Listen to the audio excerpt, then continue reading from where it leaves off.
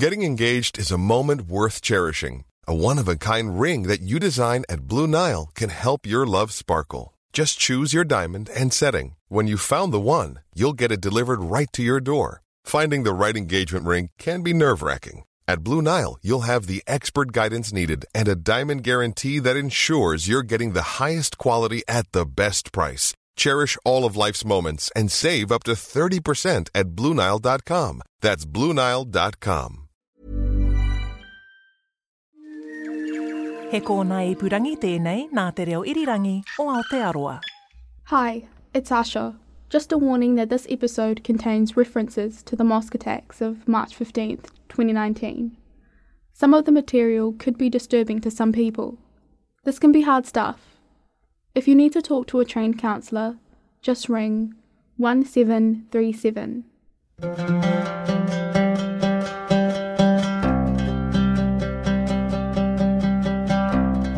It's November 2019. 8 months since 51 people were killed while worshipping in 2 mosques in Christchurch, New Zealand. I really thought I wanted to pass away. I wanted to die too. 4 women who lost their husbands in the attacks have allowed us to walk alongside them as they grieve. For me, I've been just trying to keep myself busy and focus on my daughter. As they ache. I had lost everything. What could I do? I still remember that particular day, even now. How I don't have anybody. And reflect. Move forward. I love the ocean, so sometimes I would just go and stare at the ocean, and we need to know how to live without them. And try to make sense of such a senseless act. My faith also plays a very significant role in my healing journey. Assalamu alaikum. I'm Asha Abdi, and this is Widows of Shuhada. In character, culture, and circumstance, these women are all different. They share a religion, a belief, but, they live very different lives. 8 months ago, their husbands were killed in New Zealand's worst mass shooting, and they were all kind of thrown together because of that, bundled up and given this new, heartbreaking distinction, the Widows of Shuhada. In this episode, we bring the women together to share their stories, their journeys. Are you ready? You've got everything? Yeah? All right. Hamima Tuyan lives in Singapore with her 2 sons. Busy with her boys and full-time work as a speech therapist, and being more than 8,000 kilometres away, Hamima couldn't join us, but we'll find out how she's getting on soon enough. Beautiful day today, right? For now, we're in Christchurch.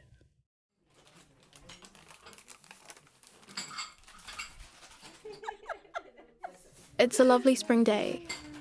For the first time since their lives were forever altered, Farah Talal, Muhibba Ali Jama' and Sanjida Jaman Niha are sitting down together. Our Muslim community in Christchurch is pretty small, so, we all pretty much know each other, or at least we've heard of each other. Farah and Muhibba were together on Hajj, the annual pilgrimage to Mecca that over 200 Kiwi Muslims attended as the guests of the King of Saudi Arabia. Niha came to New Zealand after her husband died in the attacks, so was new to the Muslim community here.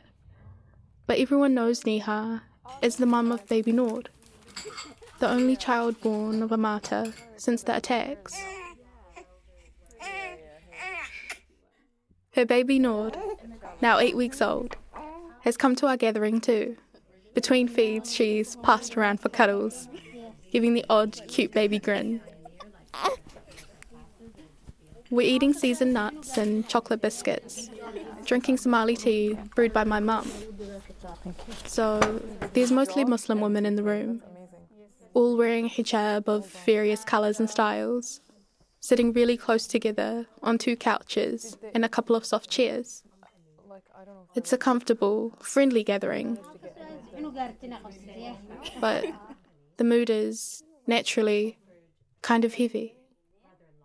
Muhubba was at the mosque on March 15th when her husband, 77-year-old Sheikh Musa, was killed. But she's so traumatized by what she saw that day that she hasn't been able to talk about it. Maybe it's the setting, or maybe it's just her mood on the day. But Muhubba begins to open up for the first time. As tears roll down her face, she talks about Sheikh Musa and how he was a kind man, loved by the entire community, both Muslims and non-Muslims. My husband, everybody knows. The next door neighbors and other people, they didn't know he had passed away. So a couple of guys, they came and said, "Where is he?" Because they wanted to see him. And I told him he had passed away. They were very sad. Muhubba and Sheikh Musa have always been a part of my life. And since his death, Auntie Muhubba and Mum have become really close. So I see her quite a bit. But Muhubba spends most of her time at home since the attacks. She does attend Friday prayers at the masjid and sometimes goes to women-only fitness classes at the YMCA.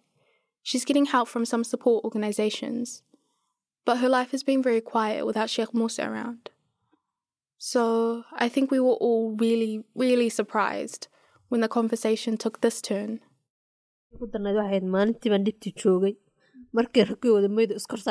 I was there in the mosque and I saw lots of people, top of each other. And that is the hardest bit for me, and I can't talk about it. That is the pain I feel every time, I feel something really, really sad. I really thought I wanted to pass away. I wanted to die too. But you didn't, so there's definitely still something. There's a message and people still need you in their lives. That's Farah Talal. We still need you, Khalta, to be around, Auntie. Qaltu means auntie, like the way you'd call your mum's friends, auntie. May Allah make it easy for her because she's living a total different experience. I wasn't there, and I didn't go there, and I didn't even see. Some of the widows went there, and they had to stop on the end of the street, so they saw the mess, they saw the blood, they even saw the rifle thrown in the way.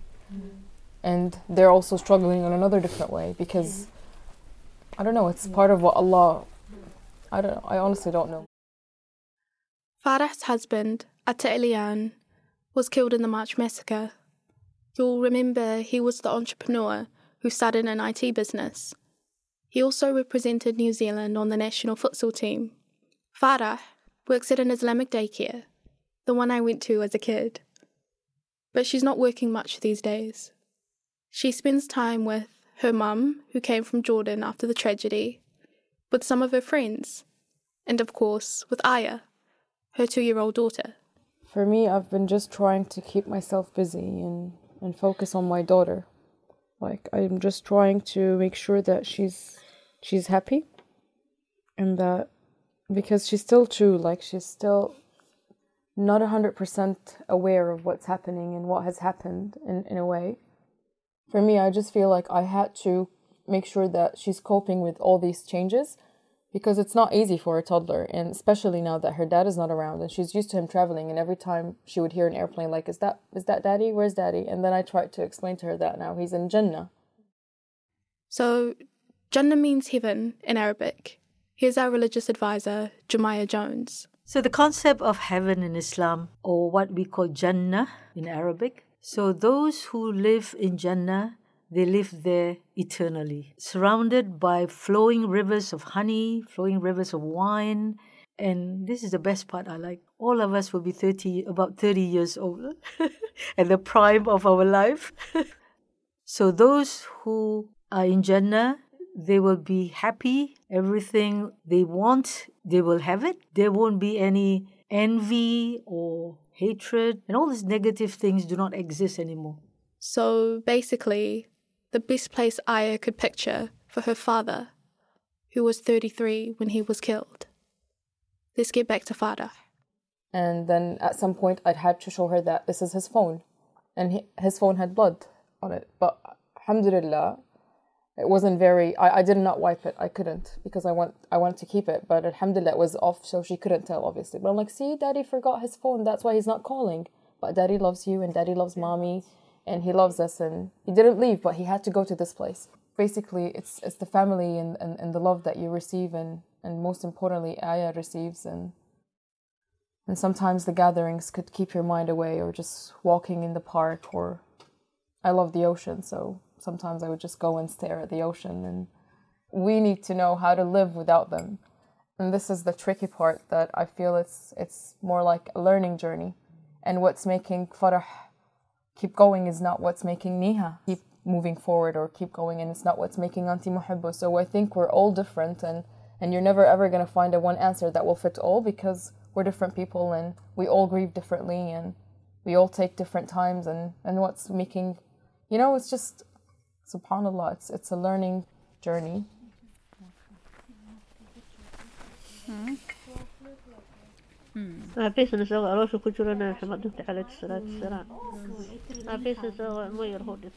The two hardest things are our people died and then their bodies were held for a week.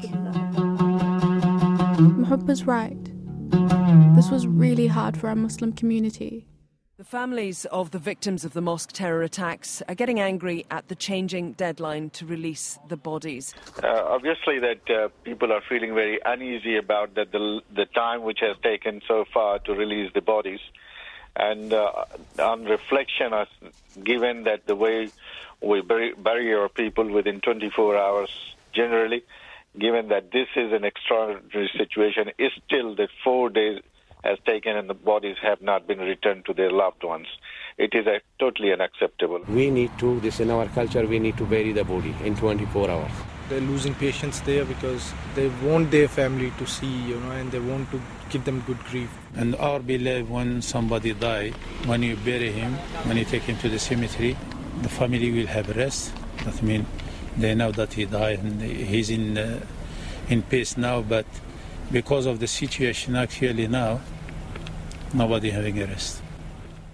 The other things is that they were taken away so suddenly. We are not able to help the dead or the injured. Since then, I'm still confused and sometimes I'm not able to remember things very well. I believe it's going to be very hard, and then inshallah, eventually, it's going to be easy. Or easier at least. We'll get used to the pain and we'll be able to move forward. Not move on, because I feel that move on is painful. I don't like that word. But move forward with their love in our heart and in our life, and inshallah we'll carry that light and nur in our life. Inshallah. Farah talks about Noor. You'll remember that means light in Arabic. It's also the name Niha, the 21-year-old widow from Bangladesh, chose for her newborn daughter, signifying the place where her father was killed, Al-Noor Mosque. When a lady has to deliver a baby, her mother or her in-laws or at least her husband is with her. When I was having my delivery with Noor, I didn't have anybody at all with me. Neither anyone from my own family, nor my in-laws, nor even my own husband. I had lost everything. What could I do? Allah has given me courage and Noor was born. Somehow days are passing by, but I still remember that particular day, even now, how I don't have anybody.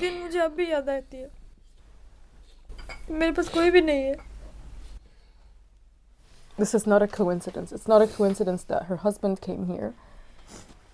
And it's not a coincidence that she got pregnant. And it's not a coincidence that Noor was born. It's also not a coincidence that he was chosen to be a martyr. Just like it's not a coincidence that Atta was chosen.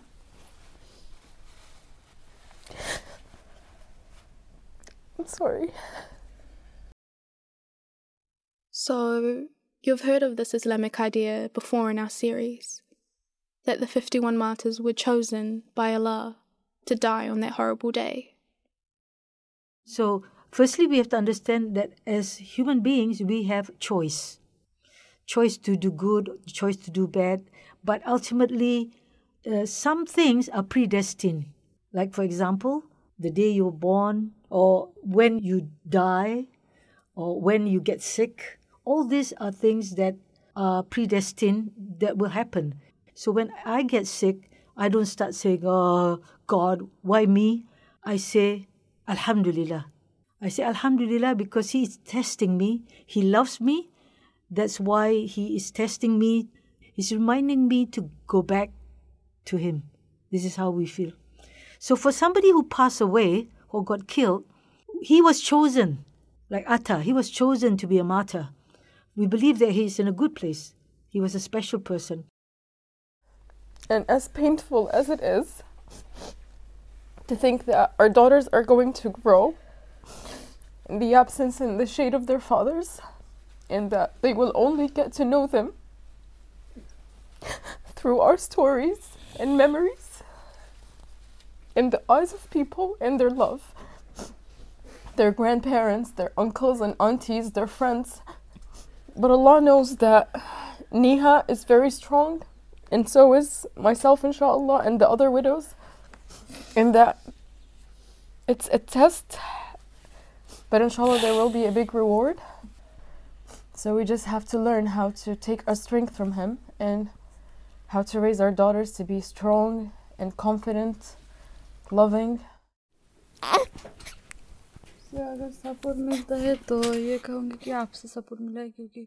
I got a lot of support from Asma, the kind of courage you need to face the challenges in a new country.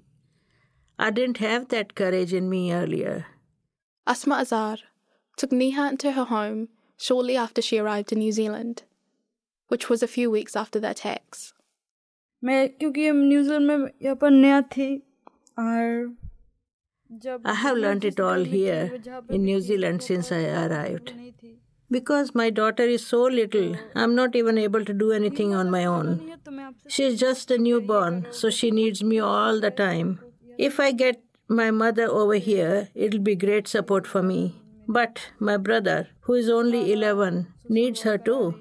I feel that if both of them come here, it'll be very good for me and my family.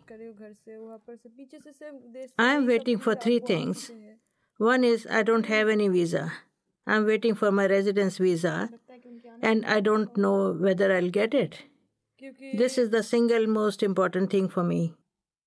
It's crucial, really, if Neha is to have the life she wants and that her husband, Omar Farouk, dreamed of for his family.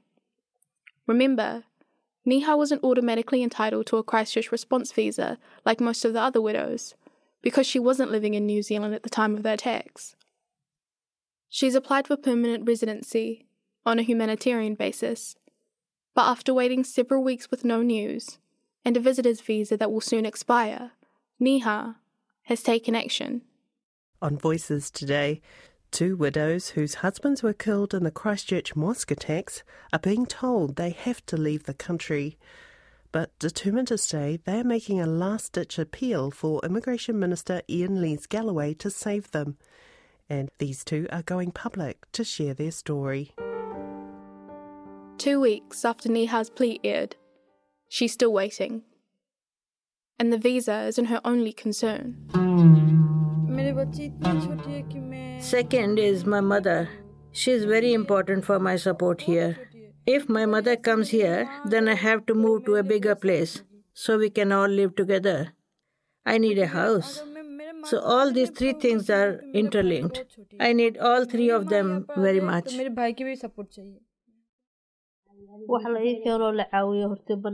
most help is from my mom, because when I am sad or I am crying, she'll be the one who will help me, who will comfort me when I cry.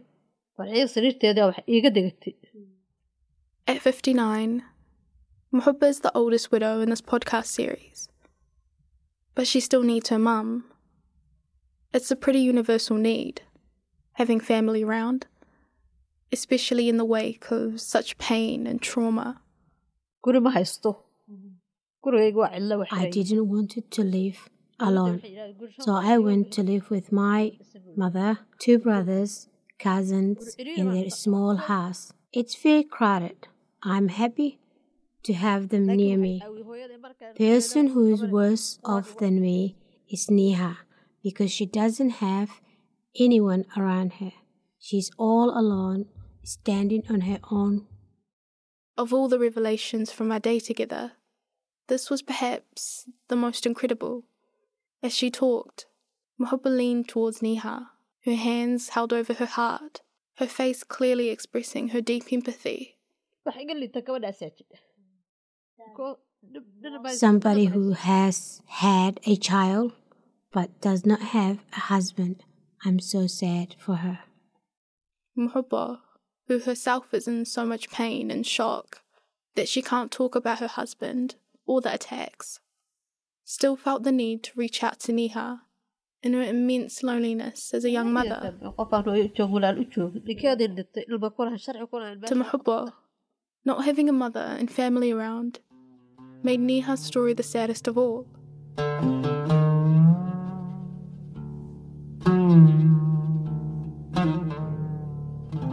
After the attacks, there was this super huge, massive outpouring of aroha from around the world to our Muslim community, and especially to the people like our widows who lost so much. I'm almost speechless. It was just to know that the Muslim community know how held they are and how there's no separation between them and us. You know, this is a country for all of us, diversity, love and compassion, and it's obviously cut us all just as deep. It's changed the country because it's such a terrible tragedy. It's a mark that we will never forget. We will never forget these people. We'll never forget the day. It's changed the country because it will make us stronger and more determined to be united in the future. I felt their sorrow, felt the hurt, felt the pain.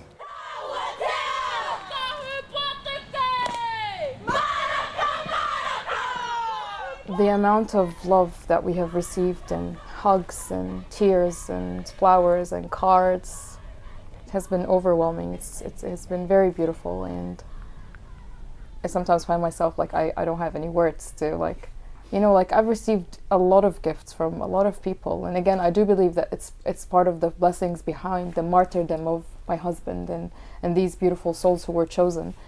And again, it's these blessings in disguise that, yes, like my daughter had, like the amount of toys that we've received, and as Auntie Muhibba mentioned, the financial support that we have been receiving and the donations, and this wasn't it was basically done out of love from strangers that felt like, I'm pretty sure they have tried to put themselves in my shoes, and what would I need if I have lost my husband, my breadwinner, right?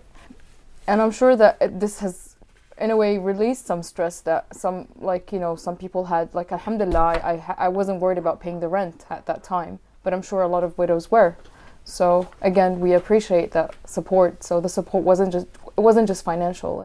I just wanted to add with what's happening at the mosque. Jemiah Jones meets and greets people when they visit Al Noor Mosque. Since the 8 days after the tragedy, when the mosque was open, the amount of people that came into the mosque was like unbelievable. We just couldn't stop people coming in. And up to today, we still have those. People just walk in. Every time I come into the mosque, park my car, I got a group of people waiting to want to come in. And they just come out of love, And this is the overwhelming aroha that we have. Not only from New Zealanders, but from people from all over the world. They come straight from the airport, they come straight to our mosque, just to pay their condolences. Yeah.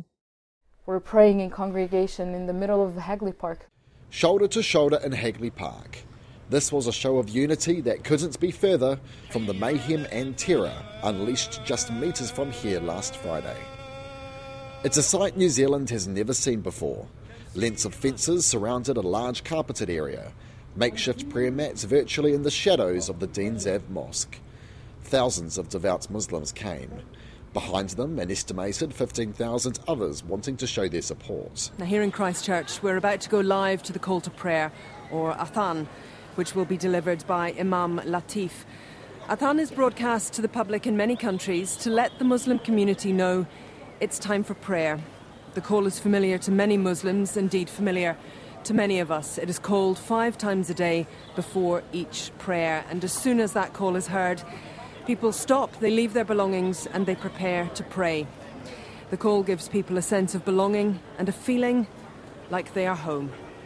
Now, following the call to prayer today, there will be a 2-minute silence, and then Imam Fuda will conduct the Jummah, or Friday prayers. Whoever imagined that that could happen? And then some ladies chose to wear the hijab to support us and feel what it feels like. And so, yeah, and then the Prime Minister and how humble she is and how true and genuine, and her tears.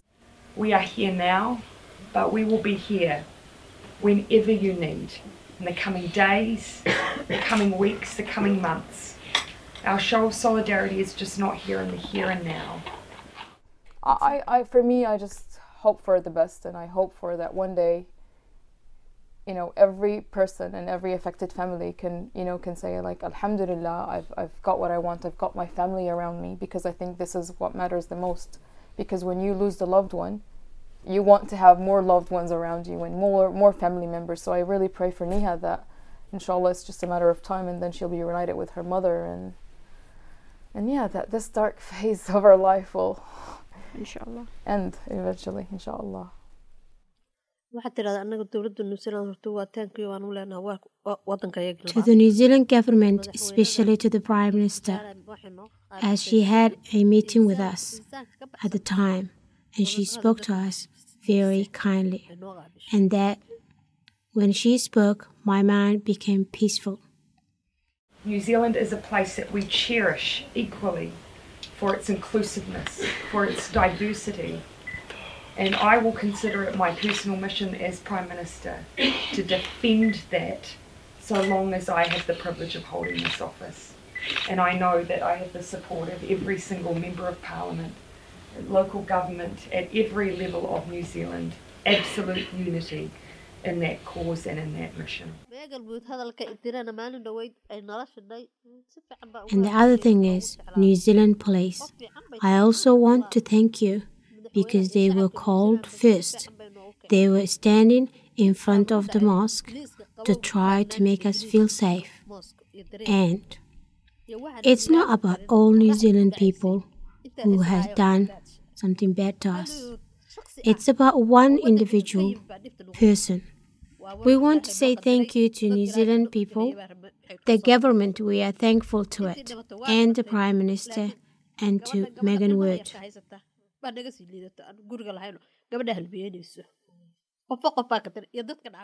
But while there's definite gratitude, Niha also has some advice for the New Zealand government. Government has tried to take care of all the shooting attack victims in the same way. I feel what they should do is that they should consider respective victims' requirements individually. Everyone has their own individual problems. I feel that if government takes it from that angle, then everything will be all right. But feeling safe in New Zealand, even with the crackdown on semi-automatic guns, remains a challenge for these women. It's scary. You never know when a person is going to pass with a gun. It is giving us a fright. There's a lot of fears out there. And there was a warehouse that literally just opened in Blenheim Road.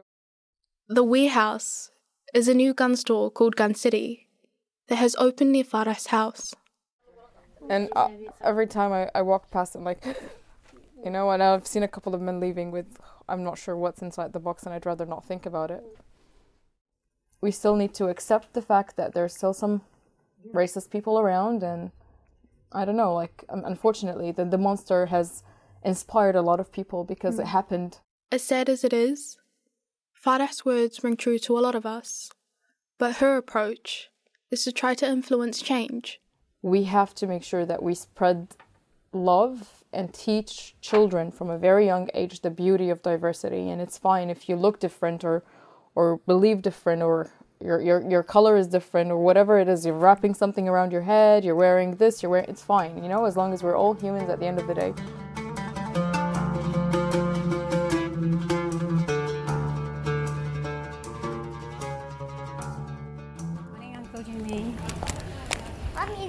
Morning, Uncle Jimmy.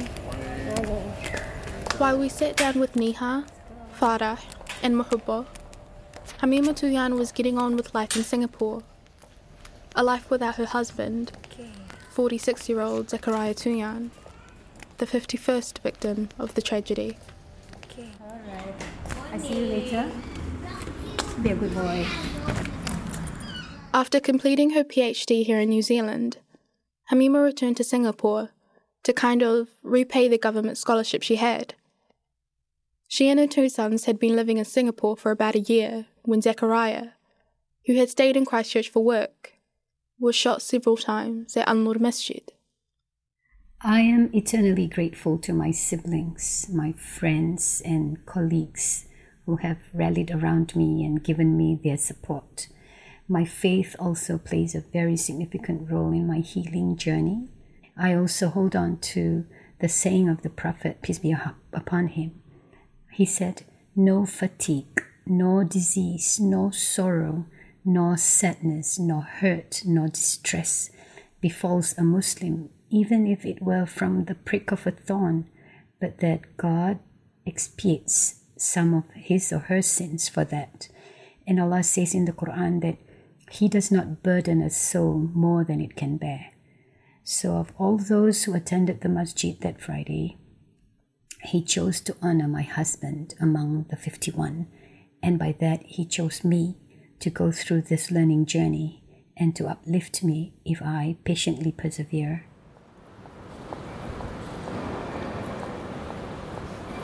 So after a 40 minutes train ride and a bit of a walk, I've reached the clinic. It is one of the outpatient satellite clinic of the hospital that I work in, and this clinic is in the central area of Singapore. You might hear the construction going on in the background. This is Singapore. There's always construction going on somewhere. So this building that I work in has a polyclinic as well as other health-related services in one building. It's a very busy morning. Lots of sick elderly people. Morning. And here I am in the office.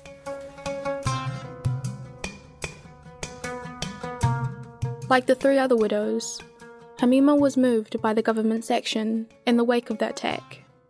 New Zealanders must be proud of Prime Minister Jacinda Ardern. If whatever happened to my community had happened to yours, you would want a leader like her to be on your side. We live in an age where politicians have gone beyond using the language of othering to manifesting othering of minorities by keeping them behind walls and in detention centers, illegally confiscating their lands, driving them away to neighboring countries through violence. And here we have a leader whose first response was, "They are us," and who has demonstrated uncomparable integrity, humanity, and eloquence in speaking on behalf of the grieving. And as different as these four women are, they're all still finding their feet within this new reality. We've lost 51 of our brothers and sisters who each had dreams for themselves and for their loved ones. So every morning that I wake up is a mercy from God. It's another day, another chance to live for my boys, to achieve the dreams that my husband had for us. So I have no choice but to step bravely forward together as a family of 3 into a life ahead without our beloved Baba, but with our beloved Baba alive in us.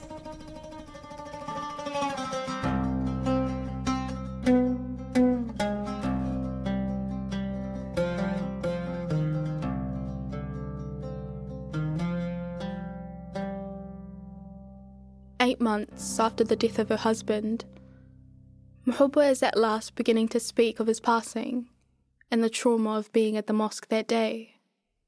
Niha and her 8-week-old baby Nord still don't know if they can stay in New Zealand. As for Farah, she is starting to come to terms with the fact that her entire imagined life with Atta and their daughter Aya will now be lived without him. At the gathering, Farah announced that she would soon be returning to Jordan for a visit with her family. I just need some time to recharge and then come back when I feel like I'm ready. And as for Hamima, she announced that she's planning a short visit to Christchurch to pray in the place where her husband was taken from her.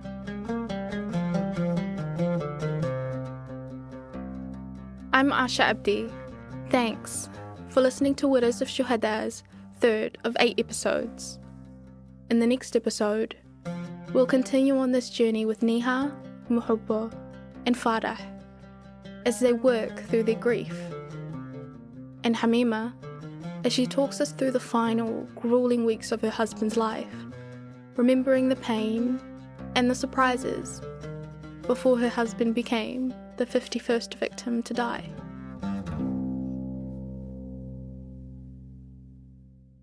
This series was produced by Community Access Radio Plains FM for RNZ, made possible by the RNZ New Zealand On-Air Innovation Fund. Yeah, so I'm just going to do a clip now.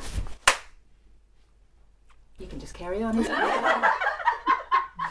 That seems quite professional. I know. That's really hard. It's hard to put into words how much we are grateful to our courageous widows for opening up, to help us to understand what their lives have been like since the horrific events of March 15, 2019. Farah, Niha, Muhubba and Hamima, thank you from the bottom of our hearts, and we hope that by sharing your stories, that your lives were made better too. Barakallahu feekum. Lana Hart wrote, produced and wrangled this podcast into the world with support from Nikki Reese, Jemiah Jones, Asma Azad, and me, Asha Abdi, and a very big helping hand from RNZ's Liz Garton and Tim Watkin. To Kay Almers, RNZ's Senior Commissioner, thank you for taking a chance on us. Lots of others rolled up their sleeves and mucked in, including Bryony Lustavika, Alex Harmer, our caring translators Ghali Muhammad and Alka Srivanasan, and the entire team at Plains FM. There are some wonderful photos, taken with love by Janet Gill. Check them out on the RNZ website. The music is mostly from the Egyptian oud player Hasim Shaheen. He gave us permission to use his gorgeous Horse of Darwish piece. And there are some original pieces from local Christchurch musician Liam Oliver. You can find Widows of Shuhada podcast on rnz.co.nz, plainsfm.org.nz, or any podcatcher, including Apple Podcasts, Stitcher, Spotify, Podbean, or Google Podcasts. Don't forget to subscribe and rate us. And to the 51 who were lost that day, Inna lillahi wa inna ilayhi raji'un. We came from Allah, and to Allah we shall return. Botox Cosmetic, out of botulinum toxin A, FDA approved for over 20 years. So, talk to your specialist to see if Botox Cosmetic is right for you. For full prescribing information, including boxed warning, visit BotoxCosmetic.com or call 877-351-0300. Remember to ask for Botox Cosmetic by name. To see for yourself and learn more, visit BotoxCosmetic.com. That's BotoxCosmetic.com.